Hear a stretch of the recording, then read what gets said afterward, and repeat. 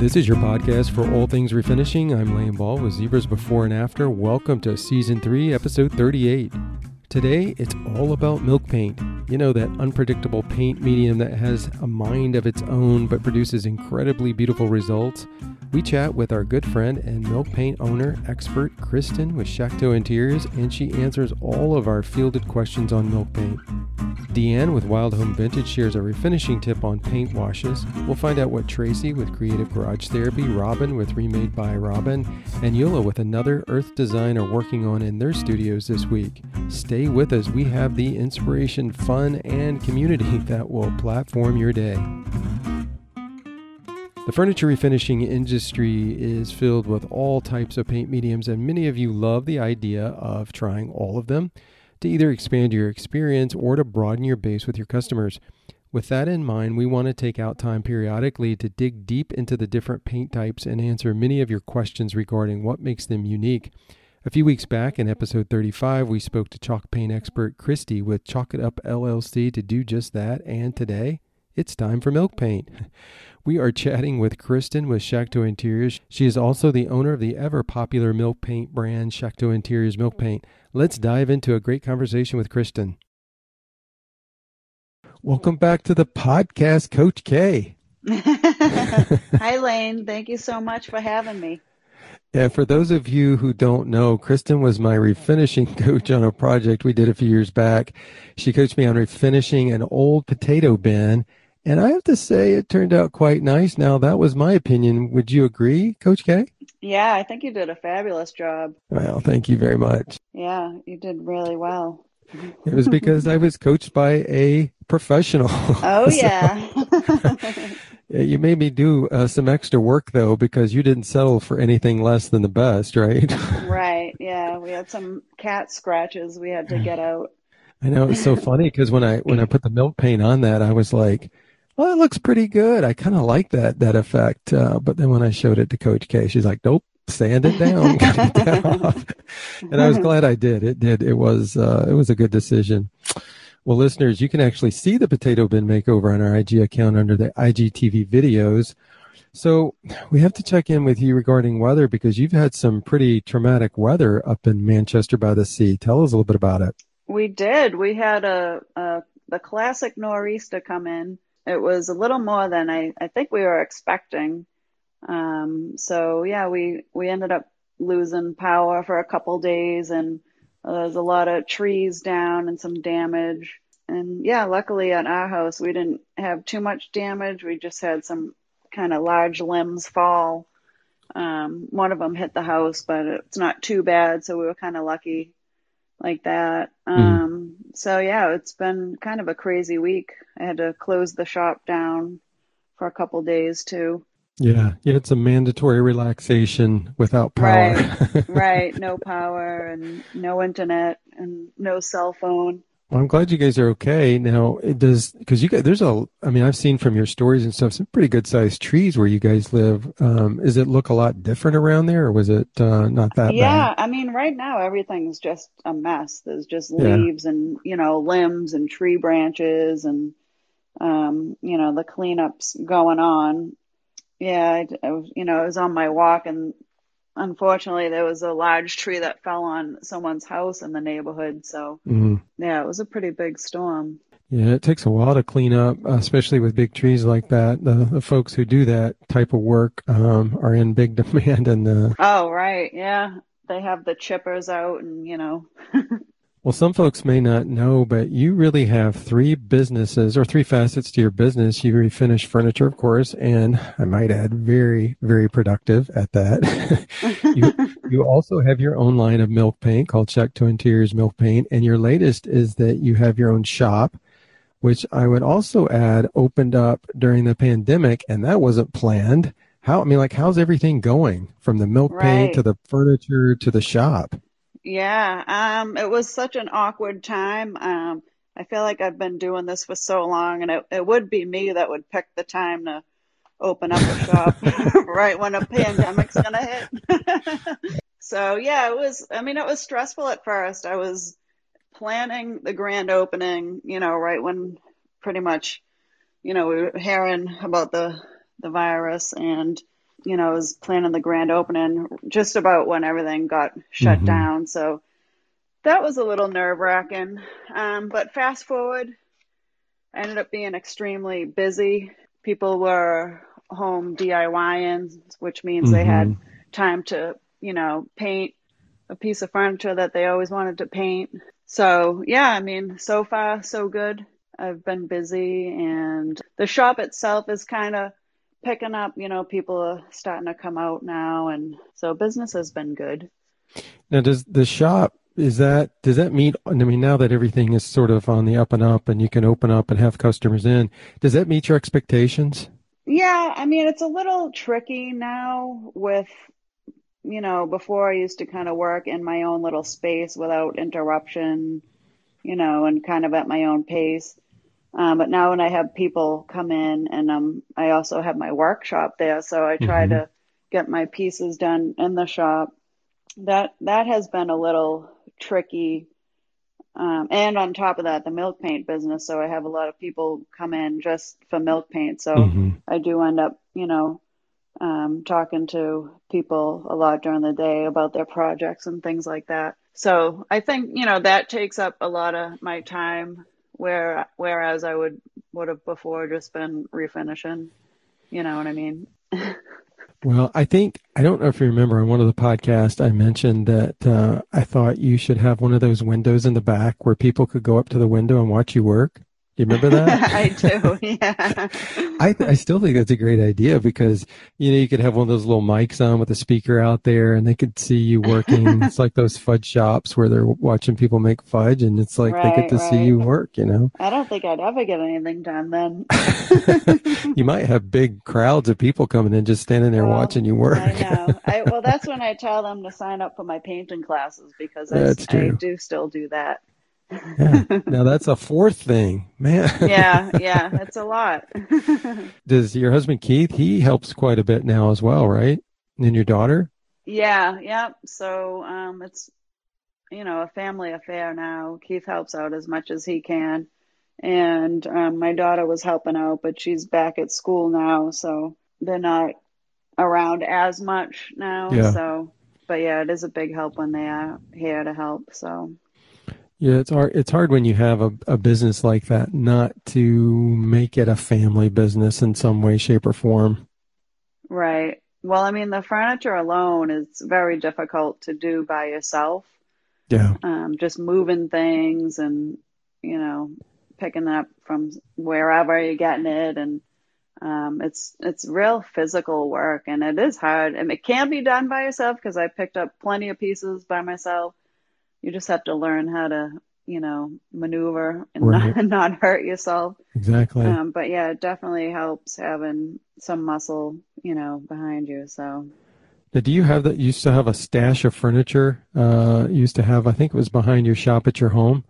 I do. Yeah. I have, I don't know if you watched my stories in the past couple of weeks, but I have my old shack, I call it. That was the original Mm-hmm. studio my husband built me from when I used to work literally in my living room. That was my whole business started in my living room because we don't have a garage here. Mm-hmm. And my husband built the initial shack was supposed to be kind of for storage Mm-hmm. for pieces I haven't done yet. And then I would just have a little spot to work on them.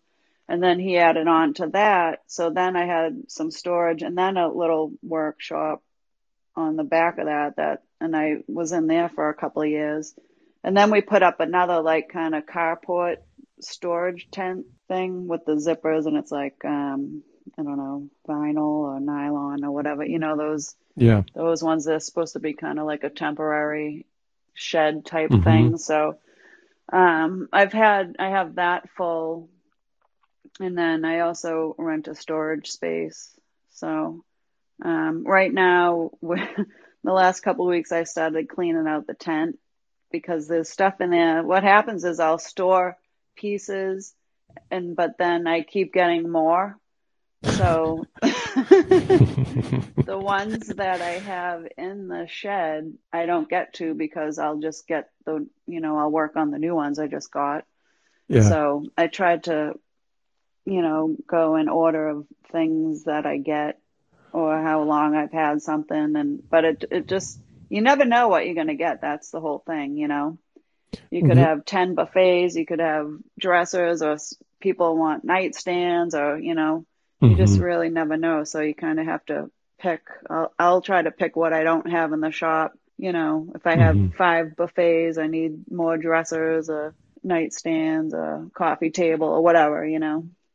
Well, it's probably difficult too because when you store like that, a lot of times things get hidden and they get, unless you store well, it's sometimes difficult to get to the things that you stored earlier or a few months ago, and you either Yeah. forget about it or you're just like, I need to get back there, but I don't want to move all Yeah. that stuff. Well, that's what I did last week or 2 weeks ago. I knew I had a whole stash of beds and like antique beds, and they've probably been in there for 3 or 4 years at this point. Wow. So, and I never paint beds. I never do them. So in my head, I was thinking, oh, I'll have Keith, convert them into benches like people do, and they look really cute. But that just never happened. And then I got in there and there was like a leak in the tent. So a lot of my things got water damaged. Oh, So no. yeah, I ended up putting a lot of it out on the curb actually a couple of weeks ago. So there's just a few things left out there. But yeah, I had to go through it all and, get rid of things that I knew I wasn't going to use. Well, you were probably doing like they do with wine. You put stuff back and let it age, and it's supposed to be Yeah, better as it ages, I let it right? go. I let it go too long. Actually, the pieces that I really liked, they were fine.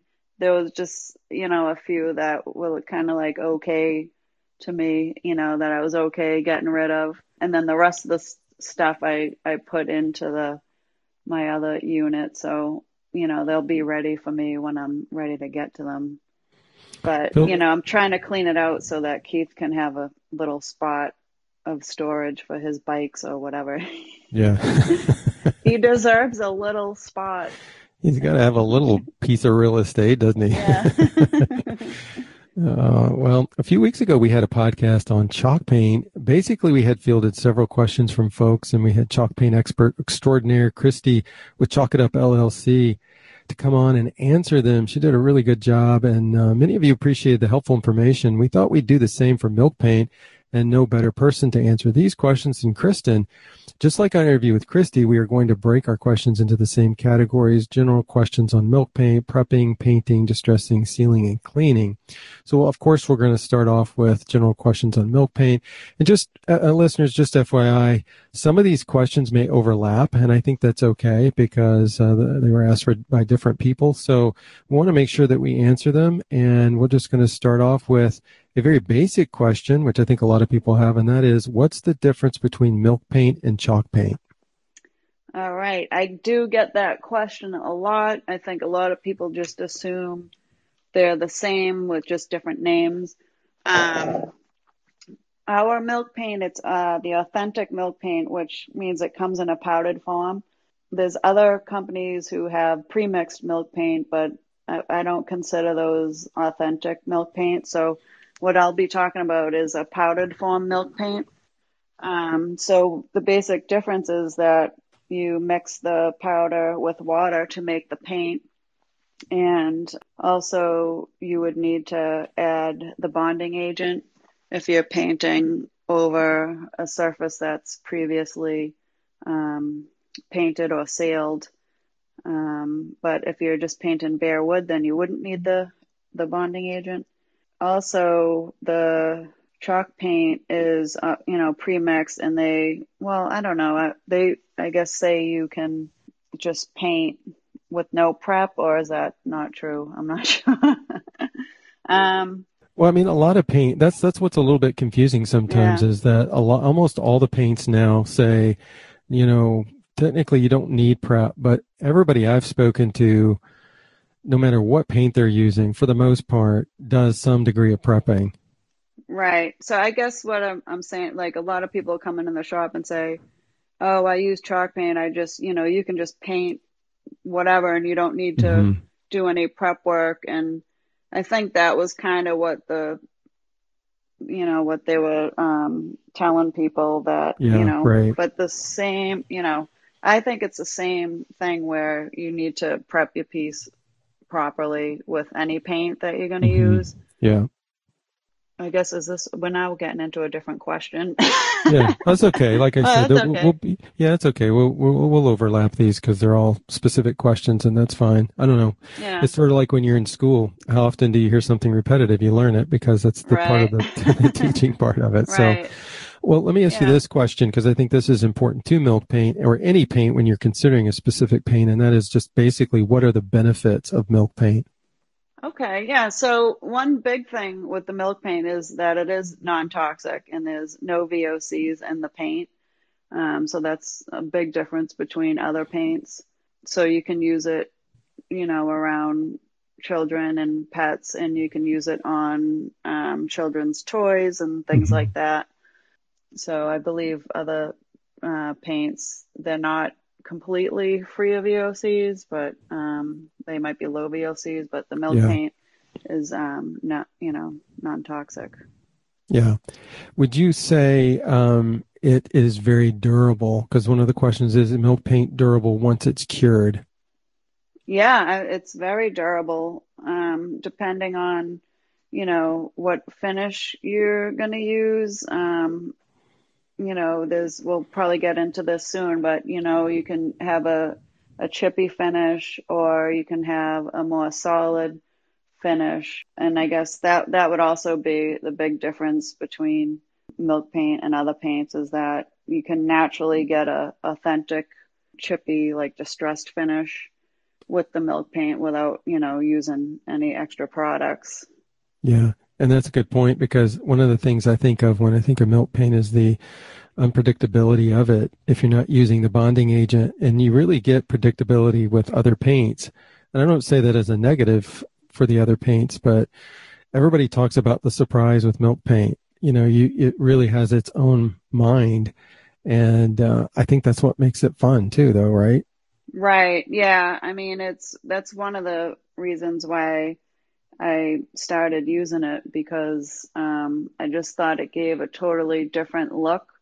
I feel like a lot of the furniture I was seeing at the time, maybe 10 years ago, everybody was just doing chalk paint. And to me, they kind of all looked the same. And then I wanted to use the milk paint and get that, distressed look. And to me, it looked completely different. And I feel like it stood out. And the milk paint itself is a lot thinner than other paints. Hmm. So it just really, gives a nice smooth finish. Even if it looks chippy, you can still get a smooth finish. Yeah. Let me ask you this. If you have to strip milk paint, do you find it easier to strip than other paints? Well, I don't usually strip anything, so I don't think I could answer that question. I'm not, yeah, I don't like to use any kind of chemicals or anything. So I would imagine it would probably be the same as other paints, unless you painted bare wood with milk paint, that might be like a little more difficult because Hmm. that will just soak right in like a stain and it's, super durable. But I can't answer from experience because I don't think I ever really tried to strip it. Well, that's just quite a bit because, like, how long have you been furniture finishing? Like 10 years maybe. Yeah. Yeah, that's pretty Yeah. cool. I mean, because Yeah.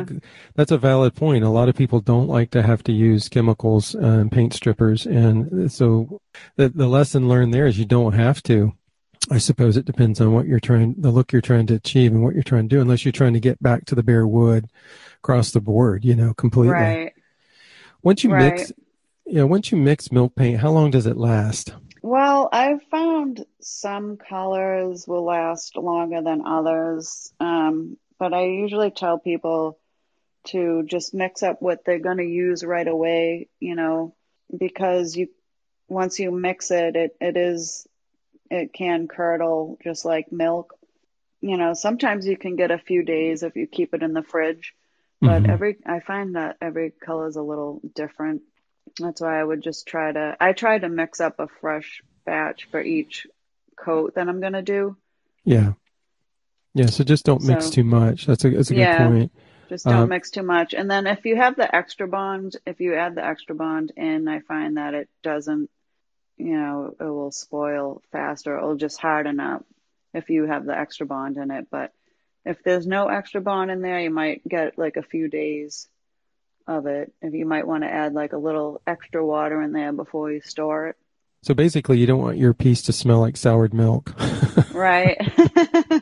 That's a good sign. You're painting and it smells like soured milk. You've let it Yeah. sit too long. Yeah. Well, the paint does kind of have like a earthy smell to it. It's a little different than other paints too. Yeah. Exactly. What is the shelf life of the milk paint powder? As long as it's sealed, I think there's no shelf life. I think it just will last forever. Yeah. And that's one of the Yeah. advantages of having it in the powder form. Right. As long as it's sealed and, it's not in a lot of humidity or whatever, I think Right. it'll last a long time. Well, let's transition into prepping a piece and answer some questions under this category. How do I prep my piece for milk paint? All right. So I typically will wash my piece with TSP. Sometimes if I'm going to do a chippy piece and I know I want it to be, super chippy or distressed, sometimes I won't do anything to it and I'll just paint it. So I'll talk about what I do when I'm going to use the extra bond. Mm-hmm. So basically I'll wash it with the TSP and then I'll give it a good scuff sand with like 120 grit. Mm-hmm. And then clean it with a tack cloth. And then I'm ready to paint. Okay, so can I paint over something that is already painted? And I guess that question probably could go even deeper about, does it matter what it, like chalk paint, another form of another milk paint, or an acrylic, or a latex, or a mineral? Have you found any issues at all just painting over other paints? So that's when it kind of gets a little tricky because sometimes even with the extra bond, it can be a little unpredictable, painting over other paints because sometimes, I don't know, there's certain things that the milk paint will react to. But generally, if you clean and sand, like I said, you can. But there are occasions where the milk paint can react Mm-hmm. to a previous finish, and it can also happen if it's not painted, and there could be like years of furniture polish or oils or something weird. If you're painting a really old piece, Mm-hmm. I've had that happen. Not too often, but it can happen, even using the extra bond. It's so interesting because when you think about like cleaning the piece and why you clean a piece and the purpose of doing that, obviously you don't want dirt. You don't want the old grime and the old stink, because some pieces don't smell real good, right? Right. So there's a lot of facets to the prepping process and why you do what you do.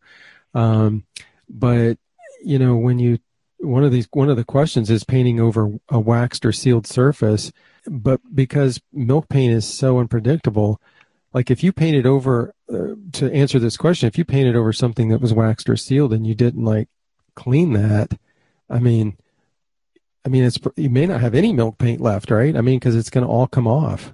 Right. Yeah. I mean, I always advise people if they're gonna paint something that's already waxed that they should try to get the wax off with mineral spirits. The wax is gonna repel any kind of liquid to it, so I would definitely try to clean that off before you use the milk paint or also use the extra bond with the milk paint.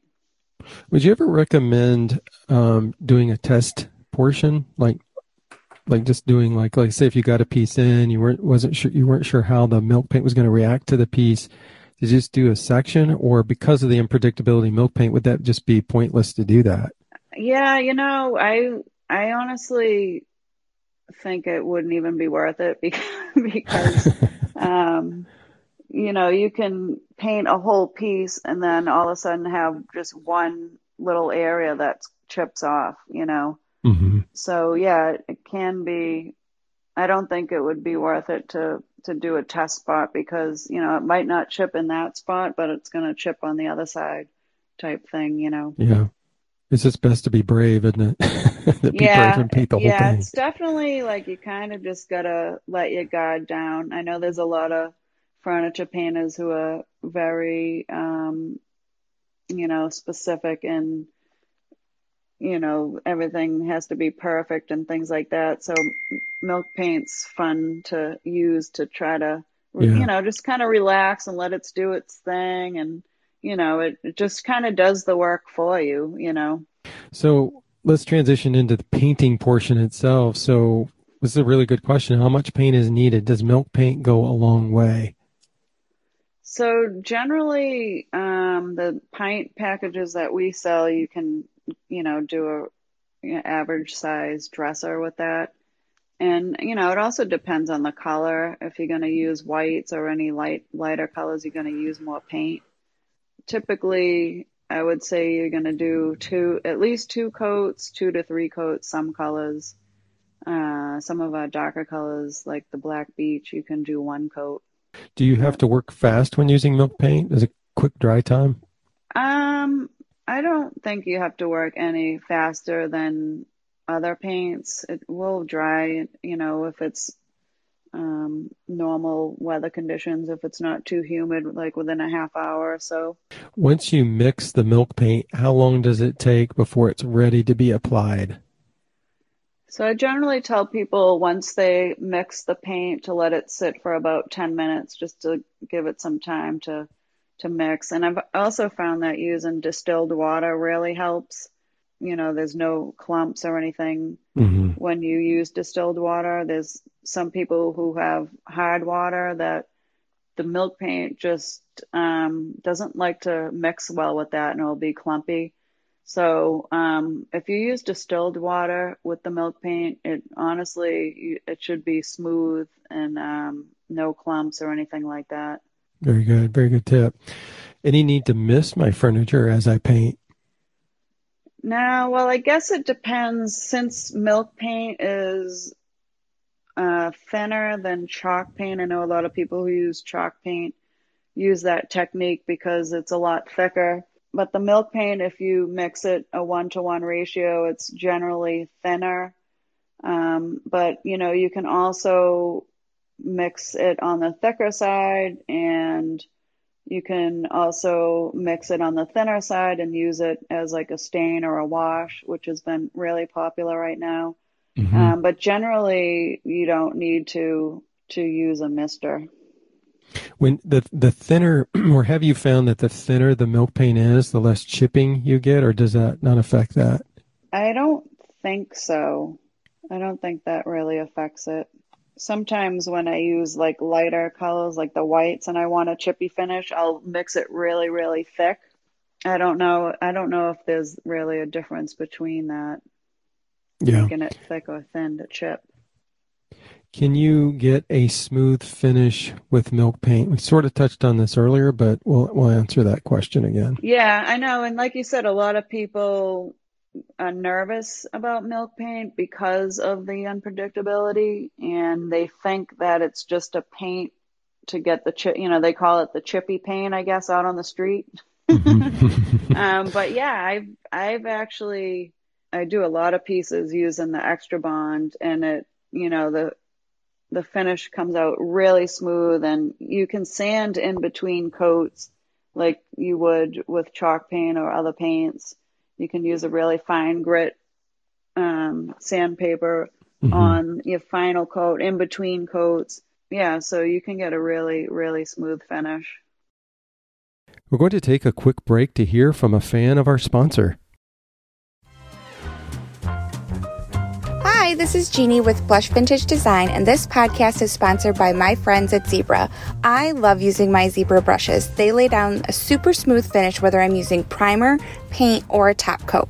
They hold their shape really well and consistently cut in a sharp line. A couple of my current favorites are the chiseled wedge and the square. Thanks, Jeannie. We appreciate the passion you bring to the refinishing community, and we are thankful that that passion extends to our brushes. Now back to our interview with Kristen. Okay, this next question is a little unique, but we'll ask it anyway. Can I make my own milk paint with sour milk? So some people have asked me that, and I don't really know. I happened to kind of Google it the other day just to see what they're saying. And I did see an article with someone that was making milk paint with sour milk, but I don't think I would recommend it. I don't know. Yeah, wouldn't be the same. I guess I just don't understand what the point would be. I mean, unless there's some benefit to using the soured milk. I mean, because you've got what you sell is powdered. It's already, all you do is add water unless you want to add the bonding agent. So what would be the point? Like, again, unless it adds some effect to it other than a sour smell. I don't know. I'm not sure, but I probably would be gagging the whole I was going to say, you'd have to wear like a really good mask while you're doing that. Yeah. And you touched on this next question, but we'll ask that as well, because I think it's an important one. How many coats are usually needed with milk paint? Right. Yeah. So generally, I would say for most colors, 2 coats. Some of the lighter colors and some of the yellows or blues, and it really depends on which color. You could do 3 coats, and the Black Beach, I've done plenty pieces with just 1 coat. It really just depends on the look you're after, right? I mean, if you let it dry, you look at it and you make an assessment, oh, I'm going to go ahead and put another coat on it, or no, I like it the way it is. Yeah, I have a piece in my shop that holds my pillows. It's like a old armoire, and I didn't do anything to it. I just put 1 coat of sea glass that's like a sage color on it, and I did 1 coat so you can kind of see the brush marks on it. And I was like, you know what, that's good. It looks good and everyone loves it. What would you say is the hardest part of working with milk paint?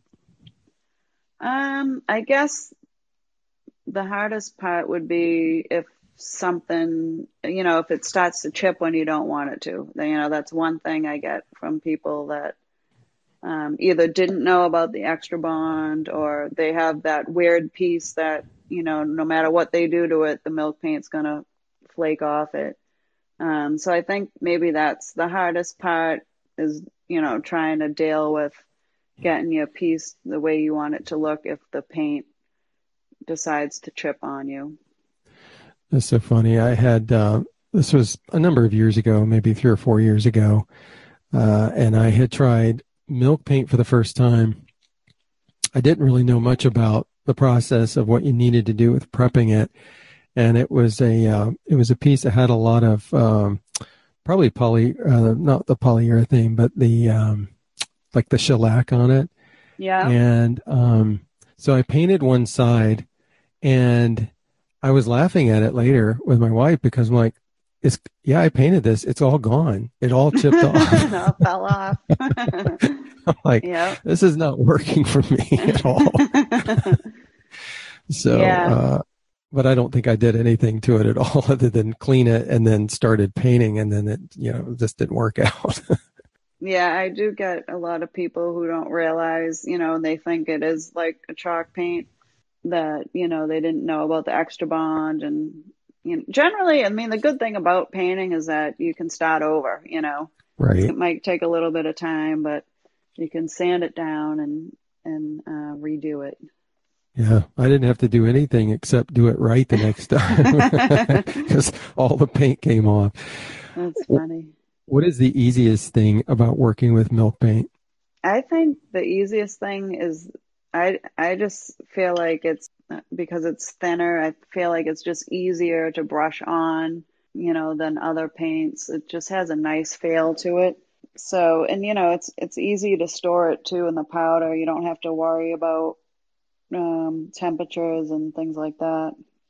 Yeah, I would, what little I have done with milk paint, but especially when I think back on the potato bin, I mean, it was really fun to paint.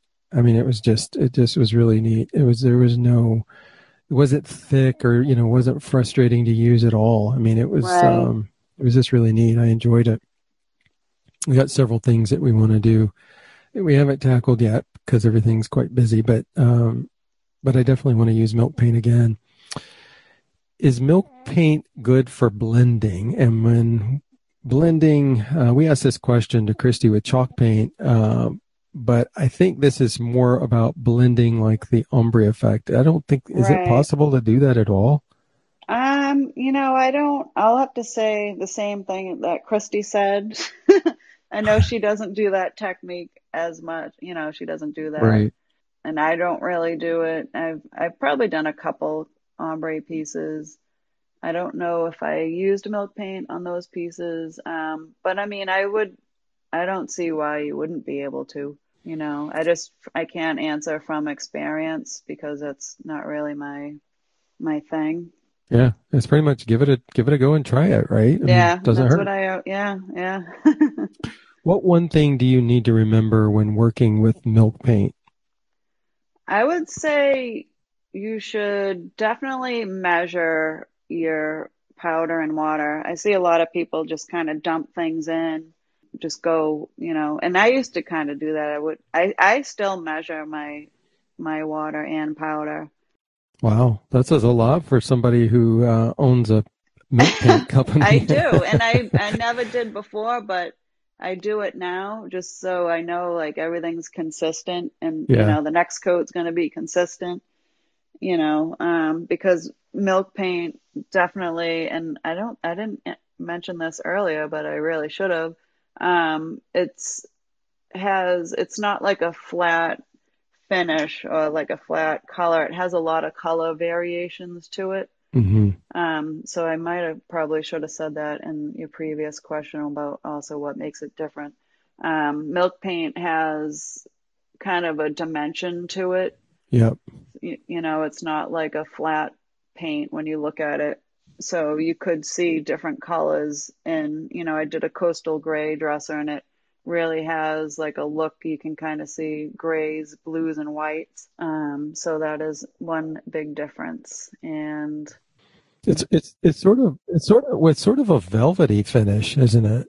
I mean, because velvet's kind of like that. Velvet has some dimensions to it in the color of the fabric, right, and at least before you put a top coat or a wax, it just has sort of a velvety finish or look to it, I think. right. Yeah. Before, you put the top coat on or a wax, you can see more of that variation. Usually when you put your top coat on, the color really comes out. I was laughing and I was thinking about what you said when you said, make sure you mix, like measure your water and your milk paint. It made me think of like cooking versus baking because cooks just throw whatever they think. I mean, Right, it's such a right. casual thing, but baking is more of a science and you've got to be really specific with the ingredients and your measurements. At least that's what I've always understood. So I guess you need to be a baker when you're using milk paint and not a cook. Right. Yeah. I mean, I definitely think it helps with that. I feel like if people put too much water in, it's going to be really thin. You're going to be doing way more coats, and then you're going Yeah. to get a more of a milky, streaky look to your paint than if it was mixed properly. Any special techniques when painting with milk paint? What do you mean? Like what, when you're painting it on or? Yeah, anything that you've sort of learned over the years that is good to know when painting it. And I guess it could be anything from how you brush it on to, anything that you can think of that stands out in your mind. So, I mean, this might be true for other paints as well. But, once you painted your piece and say you have to go back and touch something up, you might see that spot where you're going to touch it up. And, that's true for other paints as well. So I would say, you definitely would want to kind of, if you have to touch something up, to pick a little section where it's all going to be uniform. You know what I Hmm. mean? If you're going to touch up a little corner, just bring it all the way down. Yeah, because I think with the milk paint, um, you you should kind of try to mix it while you're using it so the pigments don't settle. So you don't want to get different colors while you're painting. You kind of want to keep mixing it while you're going. And I think, the touch-up thing, and it's, again, it depends on what color you're using as well.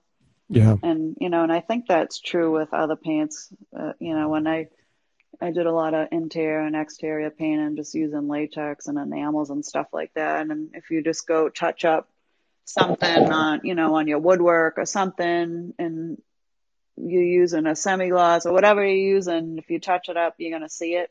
So yeah. I've learned back then, you got to do the whole thing over, that whole section. Yeah, otherwise it looks kind of splotchy, doesn't it? Right. Well, let's transition into distressing and chipping. This is where all the action takes place. How do you get the chippy finish?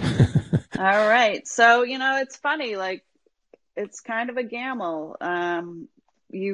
Some people will do nothing to a piece, just paint it, and they don't get any chipping at all. And it's just like, why didn't this chip? I get that a lot, and I'm just, I really try to keep tabs on what people use. I'll message someone on Instagram, tell me what happened. I try to keep all that info and try to come up with reasonings on why this is, but it's, I haven't been successful because there's really nothing that I know. If you're just going to paint something and hope for the chippy finish, I know there are some things that you can do. If you're not going to get a chippy finish, you can rub wax or, do things like that in areas where you want the paint to resist. Yeah. But most of the time, you're not going to know if it's going to chip or not unless it's bare wood. If it's bare wood, you're not going to get a chippy finish with just painting it. And I get a lot of people that ask that as well. If they sand something all the way down and then apply the paint hoping for a chippy finish, it's not going to happen. The paint's just going to soak right in. You won't get a chippy finish. But if you do have a piece that is bare wood, say you bought something new and you want to make it look old, with the chippy milk paint, then you would have to prep that wood by, you can sand it first to make it smooth, and then you stain it, because whatever you're going to put on that wood's going to show when the paint chips off. So you can pick a stain color like a dark walnut. So I'd stain the wood first, and then you can top coat it with like a shellac or a clear coat. I think Rust-Oleum has like a clear enamel coat. So you would really have to make sure that the bare wood has a top coat, like a finish on it, before you try to get the chippy finish. Does that make sense? Oh, absolutely. No, this is like really good information, because I've wondered that a lot myself. But let's say that the raw wood, you wanted the light natural wood to show through. Then you just wouldn't stain it, but you could put a clear coat on top of just the raw wood, right? Right. Yeah. As long as that wood's sealed, then you'll have a better chance of the milk paint chipping on it. But if it's not, and then it's just going to soak right in. Yeah, that's very good information. So let's talk Extra Bond. How do you use the Extra Bond? So you use the Extra Bond, and I get this question a lot because people think you mix the Extra Bond with the powder, but you don't. You first make the paint. You always want to start with that, mixing the powder 1-to-1 ratio with the water. Let it sit for about 10 minutes, and then you add in the Extra Bond. So typically my formula is I always start a project with a half a cup of distilled water, a half a cup of milk paint powder. I let it sit, and then if I'm going to use the Extra Bond, I'll put in about a half a cup. You can do the whole half a cup. Sometimes I'll just do like a little bit below that, and I'll add it in to the paint that's already mixed. And then you just shake it, let it sit for a minute, and that's it. Yep, you're good to go. So I typically say it's like a 2-to-1 ratio to milk paint, like 2 parts milk paint to 1 part bond. Yeah. But when you just say do the half, and half, it's just easier. Because I would say the half and half make 1, and then the half of Extra Bond is, the other half. Right. Does that make sense? Yep. If you don't have the bonding agent on hand, is there anything else you can use? Like you're flipping through your closet, you're looking for something you have. Is there anything else you can use, or is it pretty much I don't know. I don't think so. I've never tried to use anything else. So as far as I know, there's nothing else that you can buy at, your hardware store or whatever that you could use. From experience, I can't answer that. Yeah, no, that's fine. I don't think so. If you use the Extra Bond because you don't want chippy, but you don't want to distress like chalk paint, is that possible, and how do you do it? I mean, you're trying to get sort of, maybe I didn't ask that very well. Basically, I think the question is that you don't want the chippy, you don't want it flaking off. But you do want it distressed. Yeah, you want to go back and distress it. Yeah, you can do that. And, you can also mix and match, kind of, I call it. Like if you want to try to go for a chippy finish on the drawers, then paint the drawers without the Extra Bond.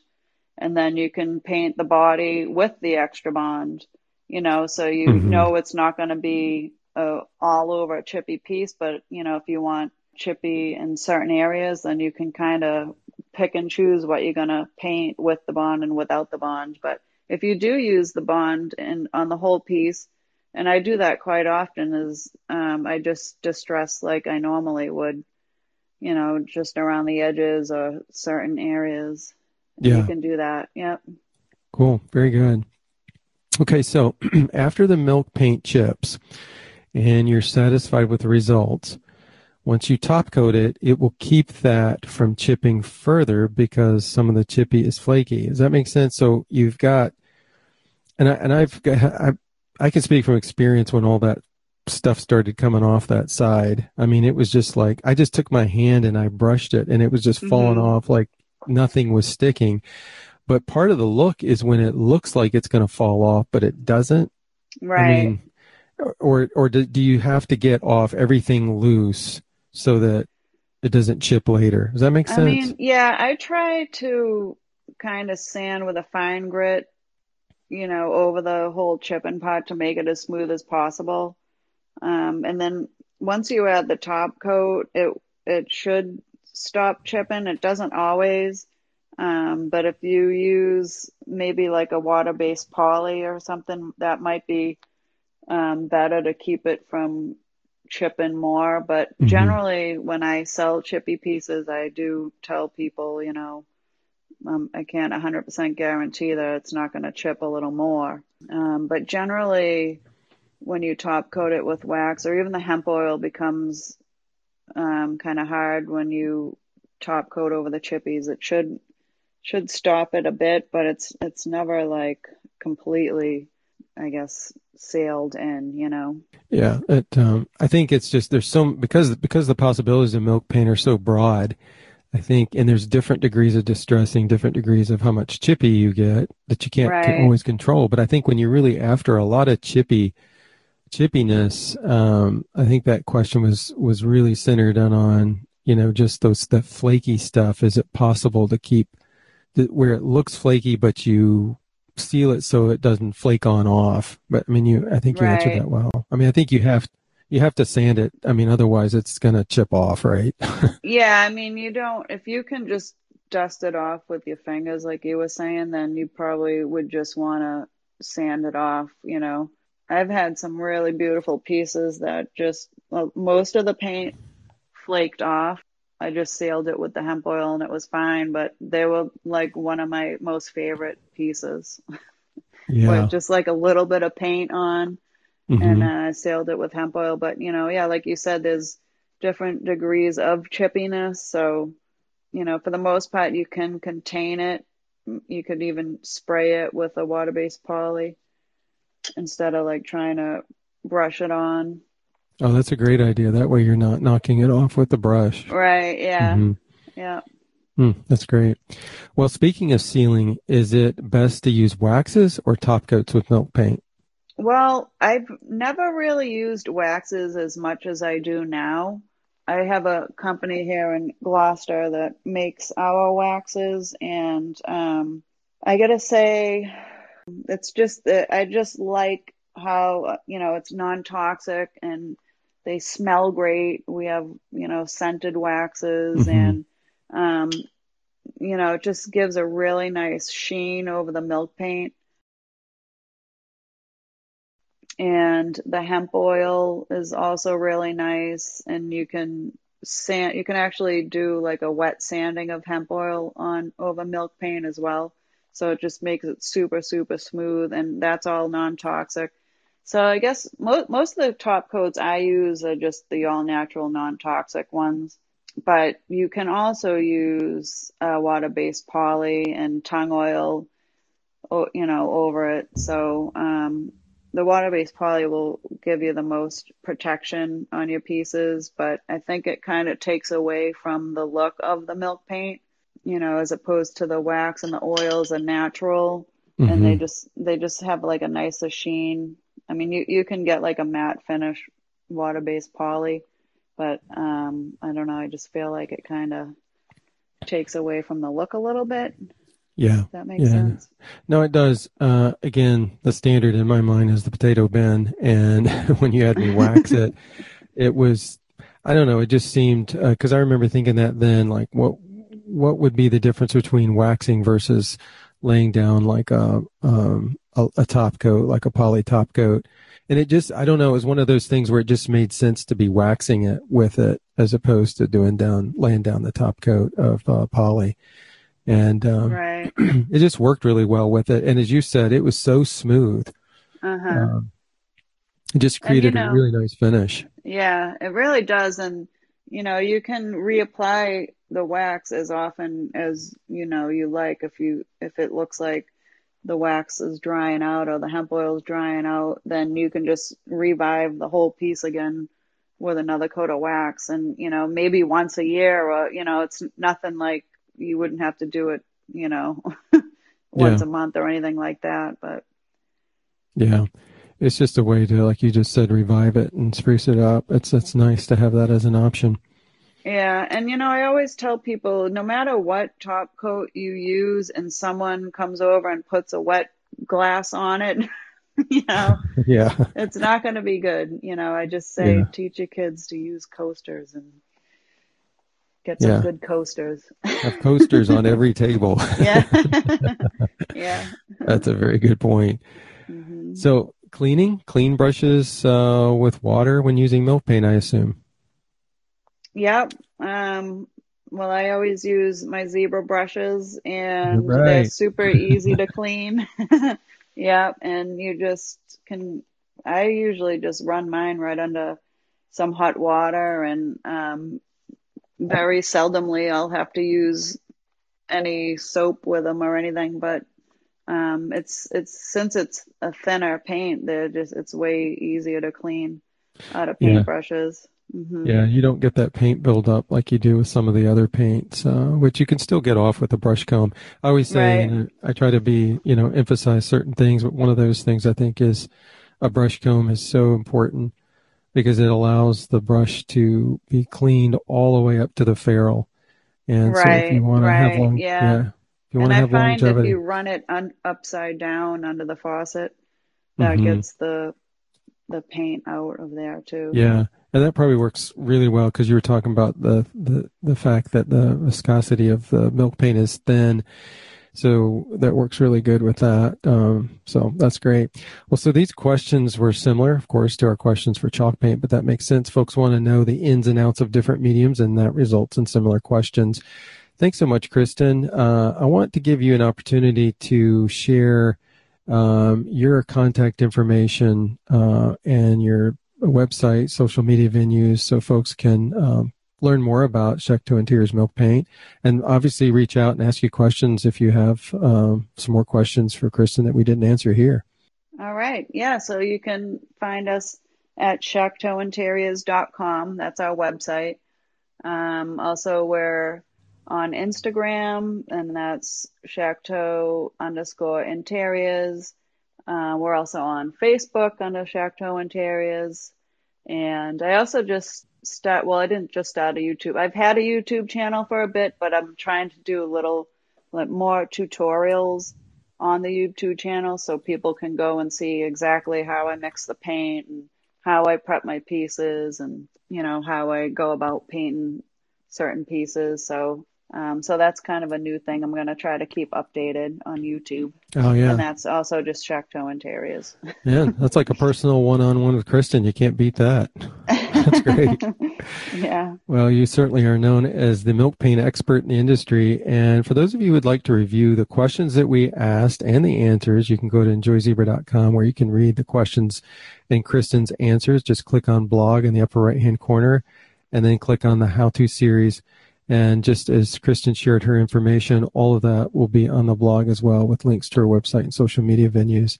Really appreciate it, Kristen. Glad that your power is on and everybody's safe. And we appreciate your time. Yeah, thank you.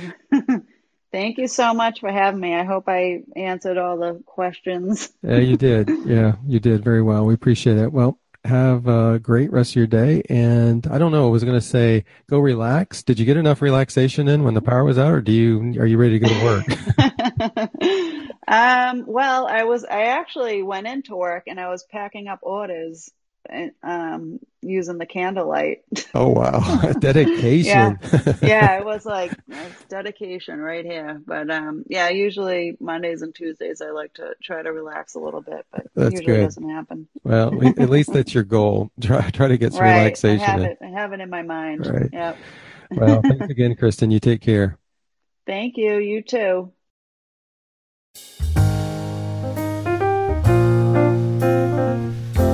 Today's refinishing tip comes from Deanne with Wild Home Vintage.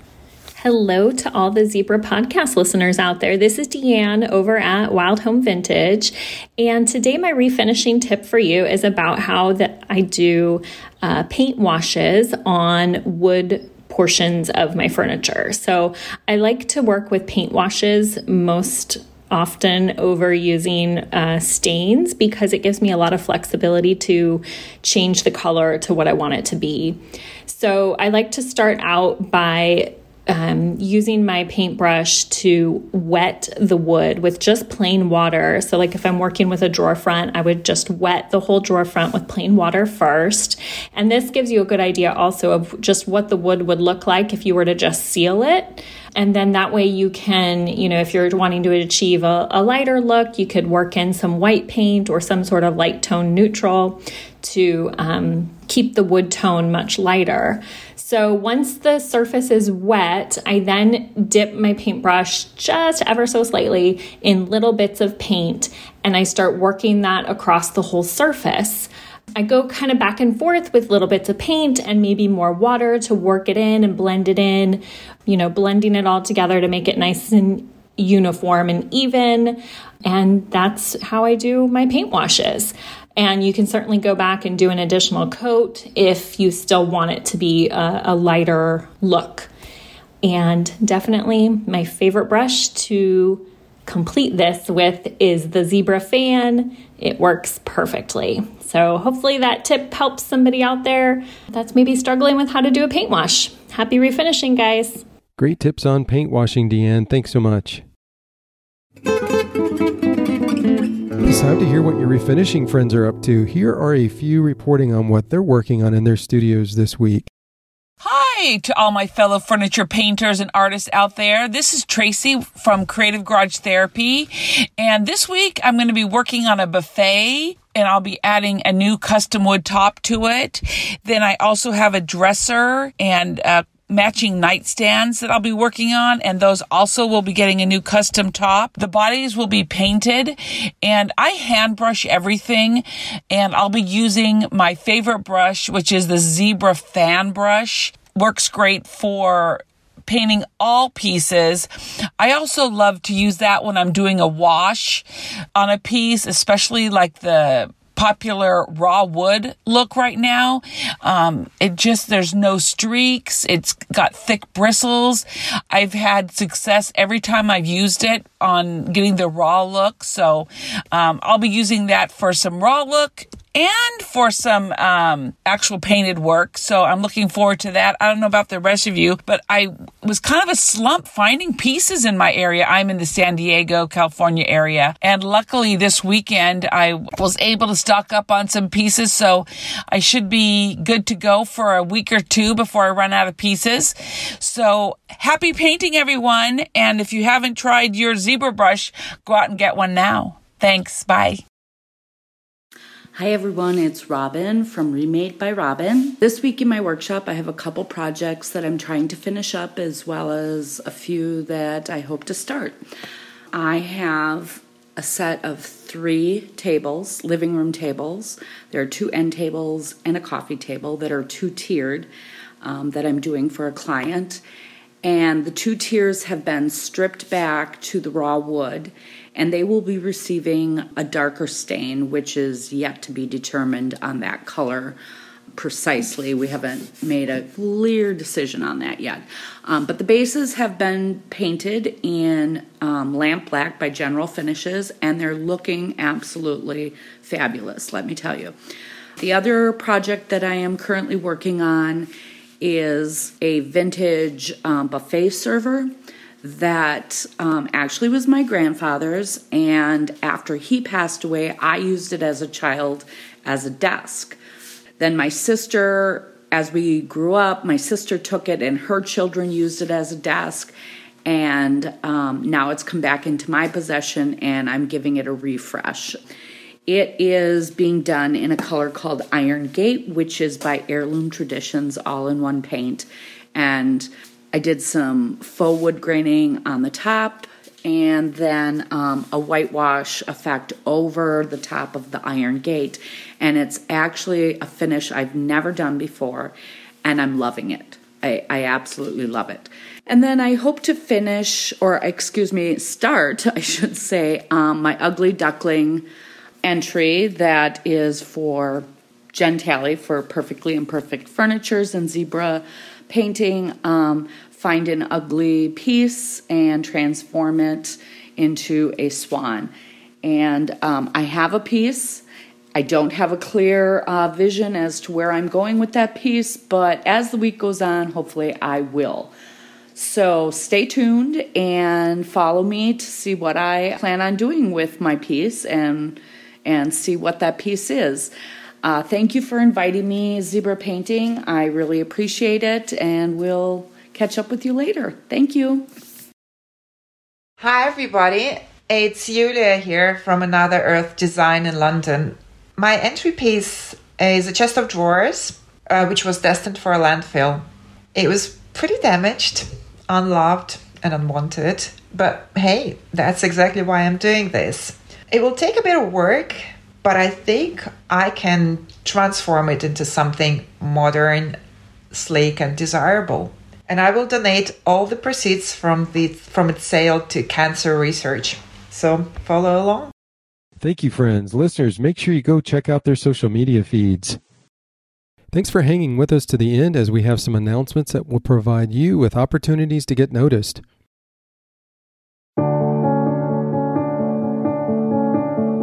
Last month, our Zebra Review contest was all about bringing awareness to breast cancer by having you paint your pieces in pink. Many of you even band together to raise money to support either the fight against breast cancer or to help those suffering from the disease. One group that we joined forces with, along with Melange Paints, was the Carolina Collective. These furniture refinishing ladies worked very hard and did a phenomenal job to donate to a worthy cause, Hope for Hair. Nice work, ladies, and thanks for including us in this campaign. This month, the Zebra Review judges decided to make the November theme all about white in honor of lung cancer awareness. Just like breast cancer, many have felt the ravaging effects of this horrible disease as well. Several years ago, my Aunt Annette passed to lung cancer. She was a wonderful lady who I always remember as a phenomenal listener. She always showed so much interest in those around her. We also want to recognize Sarah with Pop Salvage. She writes on her IG account, "Exactly a year ago, I lost my beautiful mother to stage 4 lung cancer. Her name was Penny. She was 60 years old and was diagnosed only a few months prior to her passing. I'm sure many of you as well are thinking of someone right now who has passed or is fighting this disease. Our prayers are with you all. If you want to participate in this month's contest, make sure you tag your painted white pieces with the Zebra Review. Your piece has to be painted between November 1st and November 30th, 2021. We have a great group of sponsors who've joined in our contest: Lily Moon Paint, Surf Prep Sanding, and D Lawless Hardware.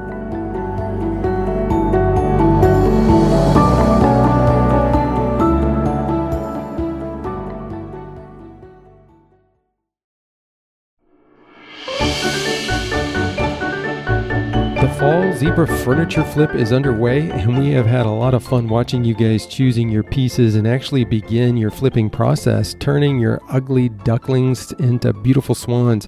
As our host Jen Talley with Perfectly Imperfect Furniture keeps reminding you all, you have until November 17th to pick your piece and complete your piece. And on November 17th, you must post your before and after on your IG feeds. You have until midnight. Can you imagine how much fun it will be to see all of your before and afters? Then the work begins for Jen, as she will choose 3 of her favorites to go up on the enjoyzebra.com site for the public to vote for their favorites. Those will be announced here on the podcast on November 22nd.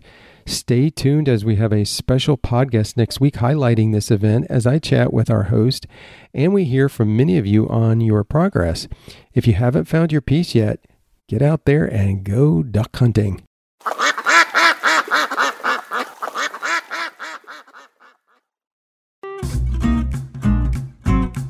We hope you enjoyed this episode of the Zebra Blogs Before and After Furniture Refinishing podcast. Today's episode is also featured on our enjoyzebra.com site, along with contact information for today's guest. Your comments and suggestions for future episodes are always welcome. Thanks for listening. Stay safe and happy refinishing.